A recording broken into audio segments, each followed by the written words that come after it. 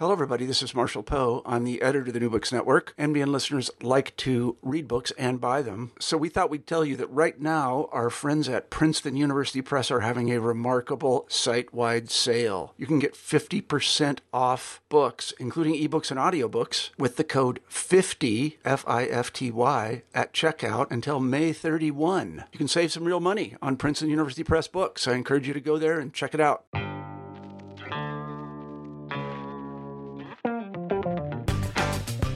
Welcome to New Books in Critical Theory, which is a podcast that's part of the New Books Network. On this episode, we're going to be hearing about what do we know and what should we do about the future of work, which is written by Melanie Sims, who's a professor of work and employment at the University of Glasgow. So welcome to the podcast. Thank you. This is a great book. It's the kind of book you can read in an afternoon. It's just this really short, really punchy introduction to almost kind of hundreds of issues that we're going to be dealing with now and in the future when we think about work in terms of economies and societies. And there are lots and lots of questions that come up in the book that I think are really kind of important things to talk about. But I'm very interested in the book itself. Academic books tend to be, shall we say, quite long. They, often aren't pitched kind of general readers, whereas this, it struck me, was a very concerted attempt to kind of introduce a series of quite complex topics and debates. And I'd be interested to know about the series, what do we know and what should we do about before we start talking about your book in particular. Great. Well, Professor Chris Gray at Royal Holloway is the series editor, and he has previously had a track record of writing some really interesting, very short introductions to key topics. So you might be familiar with them. They're quite small, they're relatively inexpensive, and they're a really good way of someone often aimed at students sort of to pick up, to give them a really good, quick introduction to a particular topic, but quite academic, and definitely kind of their primary aim of that series is student audience. Here, we're trying to do something a bit different, which is to talk to people who have maybe read about particular debates in the media, or read about, seen a program about a key thing, or been thinking about a key topic, and we're trying to bring the expertise of social scientists and say, what can social science tell us about those topics, so that we got a kind of more informed debate. So there's we launched with three. One was the future of work, one was inequality, and one was immigration. And there'll be others over time. And they are aimed at students, they are aimed at academics who are not in the field, but they're also aimed at the general public and policymakers and anyone who's kind of been reading about those things or been thinking about those things, hearing about them on the news, and wants a more kind of extensive but not too heavy introduction to the topic. Also, the what should we do about is really important in this series. So Chris was keen to push us as authors to really think about, well, if you, in your summary of what we know about the future of work, or what we know about inequality, what we know about immigration, what should we then do if we were policymakers? Where should we focus our actions? What should we be thinking about doing in the future to try and address those things in a way that creates better outcomes? Which is quite an interesting challenge. I mean, the perfect illustration of that is how the book opens. So I suppose most of the time we might think about work as like your job, but actually you open with the distinction of paid employment, work, trying to kind of challenge what we understand by that. And again, you do this in I think, a really succinct and really sort of understandable way. So it'd be good to sort of unpack that idea about what are we actually talking about when we talk about work? Well, what we mean generally in the field of work and employment, we think about work as the sort of the efforts that we put in to a whole set of activities. So you can do voluntary work, or you can do work in your household to clean the house or whatever. And paid employment is then a subsection of that kind of work. So paid employment has a number of quite distinctive socioeconomic and sociological features. And we generally talk about selling the capacity to work rather than actually our labour. So when we go to work, we're selling the time that we're there, and we're getting money usually in exchange for that. But in that process, we need the organisation to direct what we actually do. We need them to tell us what activities to do, how hard they want us to work, what kind of quality they want us to work, etc. And that process is management. So we need to, when we're thinking about paid employment, we need to think about the process of management, which is ultimately a social process. And that's why social science has quite a lot to say about those kinds of things. And usually when we're kind of managing, when we think about the process of management, we're thinking about the things that manage our time. So the activities, if you're working in a production line is the most obvious example. So that the process is going along at a particular pace. There's a set of activities you have to do, but there are analogies in other kinds of service work as well. But also the people involved in that. So there's a manager usually telling you what's good, what's less good about your work, reviewing your performance, overseeing your performance, those kinds of things. So it's all those complex social processes that go into paid employment that you tend not to have in other forms of work. So that's what makes paid employment interesting. There are then some sort of blurry boundaries. So if you do an unpaid internship in a workplace where everyone else is getting paid, but perhaps you're not, you're gaining experience, that's obviously in a blurry boundary. And we there aren't that many of those kinds of people. So when we think about them, we tend to put them in a particular category and think about them sort of separately and recognise that they're neither voluntary work nor paid employment. They've got characteristics of both. But generally, for most of us, the way we make our money is by selling our labour power, and then the structures of the organisation and the people within the organisation direct that work towards whatever end they want. And that's a very particularly interesting set of things to do. And it raises some real questions about how that may change in the future. I guess the other thing that may change in the future is who is actually doing this stuff. And one of the things the book is quite useful on is giving us a sense of who is working and what do they do. And obviously, you know, that this has changed over time, not just in the British economy, but in lots of different economies across the world. And so I guess the kind of, you know, the sense of how things might change, in order to understand that, we have to understand, so who is working and what are they actually doing? Yeah. One of the points that I make in the book, pretty much throughout the book, is we tend to get obsessed with change. And actually, it hasn't changed quite as much as a lot of us kind of think on face value.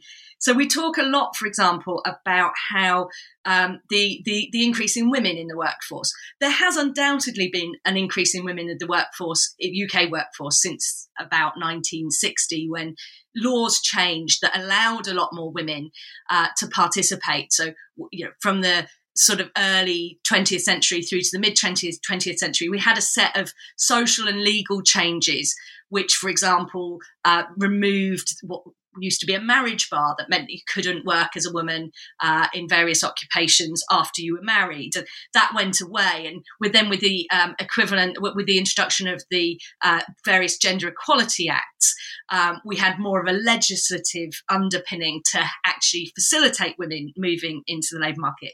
So kind of unsurprisingly, we've seen quite a lot more women in the workforce since the 1960s than we did in the period roughly from the 1920s to the 1960s. But women have always worked. There have always been an awful lot of women in the labour market. And if we talk too much about the change, I think often we sort of forget that actually there have long been women in the labour market.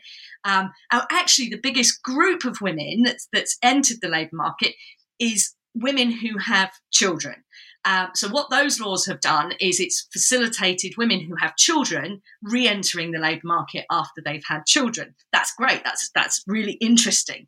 But other women have long been in the labour market, and we'd be kind of ignore the continuities, I think, is really dangerous. And particularly when we're thinking about the future of work, I think if we focus on all the changes that have happened, for example, since the 1960s, and then look at the future of work, we get too obsessed with the idea that everything's going to change tomorrow. And one of the things I'm trying to argue in this book is that actually there have been a lot of consistency. There's been a lot of continuity over really long periods of time, 100 years, 150 years. And so we're kind of a bit too obsessed with the idea that everything's going to change tomorrow. It's far more likely that a lot of things are going to stay really quite similar, which is not to deny that there has been change. Women, we've seen a lot more migration into the UK labour market, again, underpinned by social and legal changes, for example, around migration and around particularly our entry into the European Union. But there have always been migrants in our labour force, and there have always been UK workers who've migrated to other places to do their work. So we need to not get too obsessed with change. And we do always need to remember that there's an awful lot of continuity. That's one of the key themes that I've been trying to convey in the book. I suppose one really obvious site for continuity is the way that work shapes people's identity. And obviously in Britain, we have this obsession with social class, but other countries are stratified in various different ways that are bound up with work and occupations. And I guess has that been a fairly constant thing when we understand work, that work shapes our sense of who we are? It is, and I think that goes back to this key starting point that work is an economic process. There is a legal exchange, there is a contract of employment.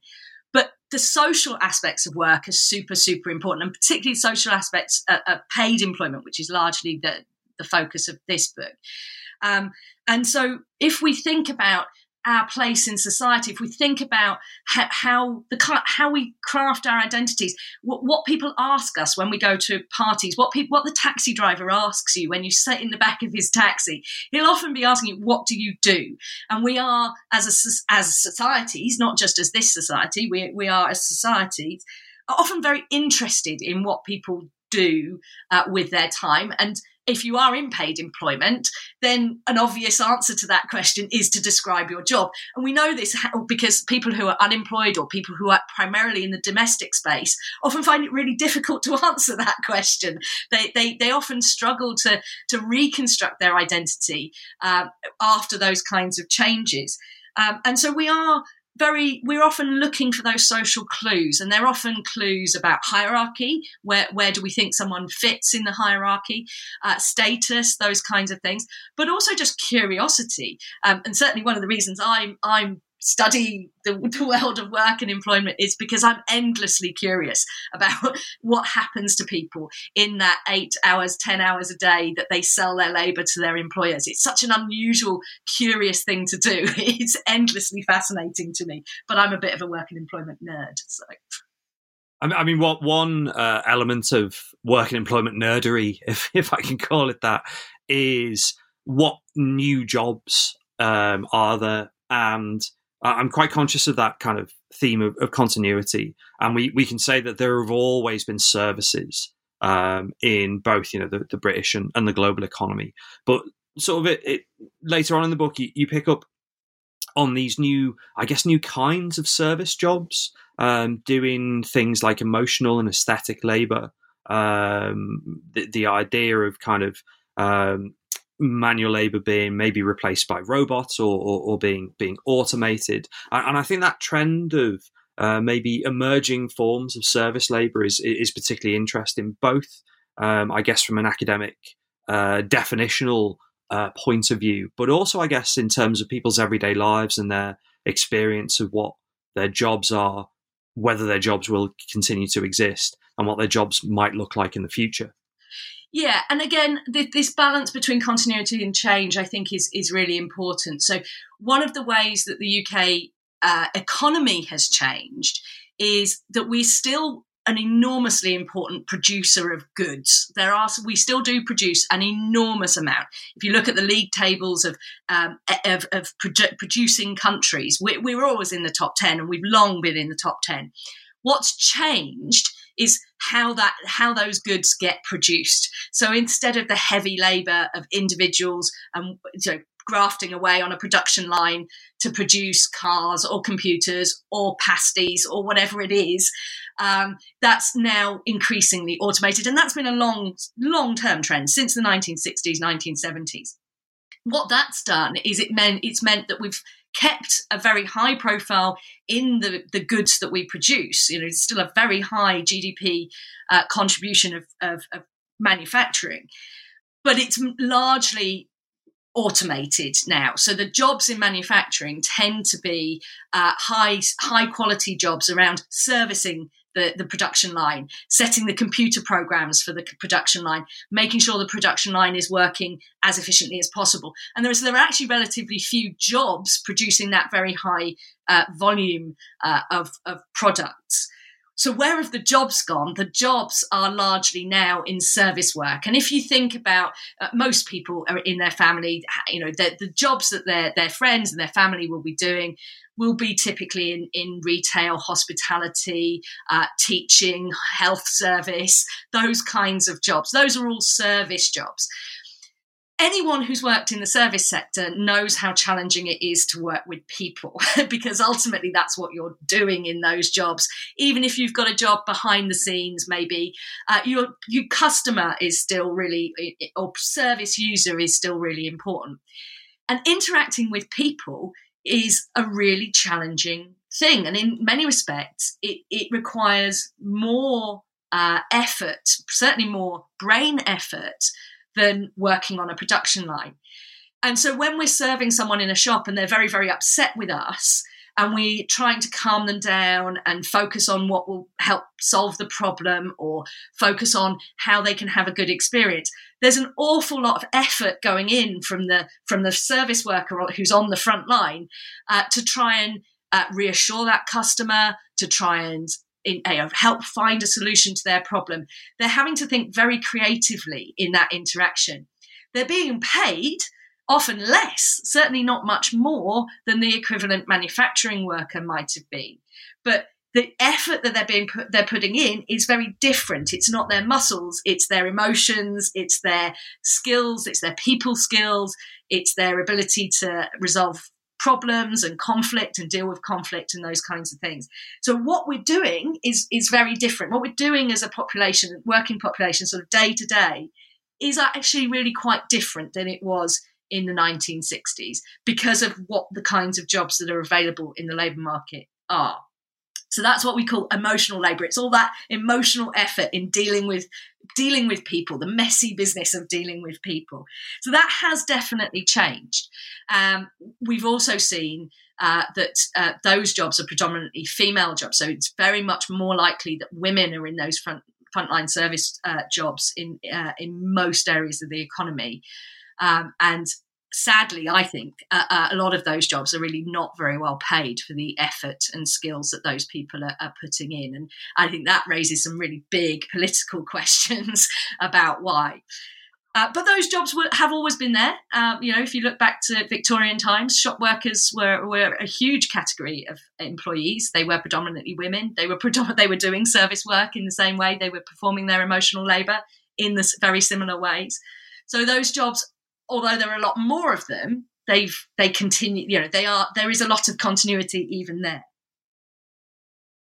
I'm particularly interested in that comment you made about pay, and obviously, we know pay and demographic characteristics such as gender are closely interlinked. And one of the things the book raises is the question of if we are seeing more automation, more forms of flexible work, if particular skills are undervalued, what might be ways of kind of paying people. And I was interested in this idea about universal basic income as a potential new trend to deal with the fact that seemingly in our unequal economy, there are, kind of underpay quite severely across parts of the labour force. And the kind of inability of people to sort of meet their basic needs. So where does UBI fit into this? That was one of the hardest sections of the book to write, because the wide debate about various forms of universal basic income, to use a generic title for a whole set of quite complicatedly diverse policies and policy ideas, to synthesize that down into about 1,000 words was one of the hardest sections of the book to write. I personally think that the prescription of a universal basic income is actually a prescription for a problem that doesn't exist. So the idea of universal basic income is that if we're facing a future where paid employment is reducing in volume in our economy, so there might be fewer people working, we still need to keep up consumption. We are ultimately still living in a capitalist society, and therefore there needs to be a different mechanism for allocating financial resources. And that one mechanism could be for the state to drive an allocation of a basic income that's enough to live on, and then to its citizens, usually defined as citizens in most of the experiments that have happened. And then people can choose to seek paid employment to supplement that or not. They could have a basic standard of living if they didn't. The premise of that argument is usually that something will happen that means that jobs are actually destroyed, and whole jobs. And I don't think that that's very likely. What I actually think is more likely is that tasks within jobs will change. So perhaps you work in a supermarket and you work on the checkout, and that becomes increasingly an automated job. Clearly, the job of that cashier, the tasks within that cashier's job are going to change. There's not going to be as much demand for people who are scanning your supermarket shopping. Some of that will be done by the customer. That doesn't mean there are not going to be jobs in supermarkets. And we don't know how many jobs there will be. There are all sorts of ways of organizing a supermarket, many of which might mean that if labor is freed up from scanning the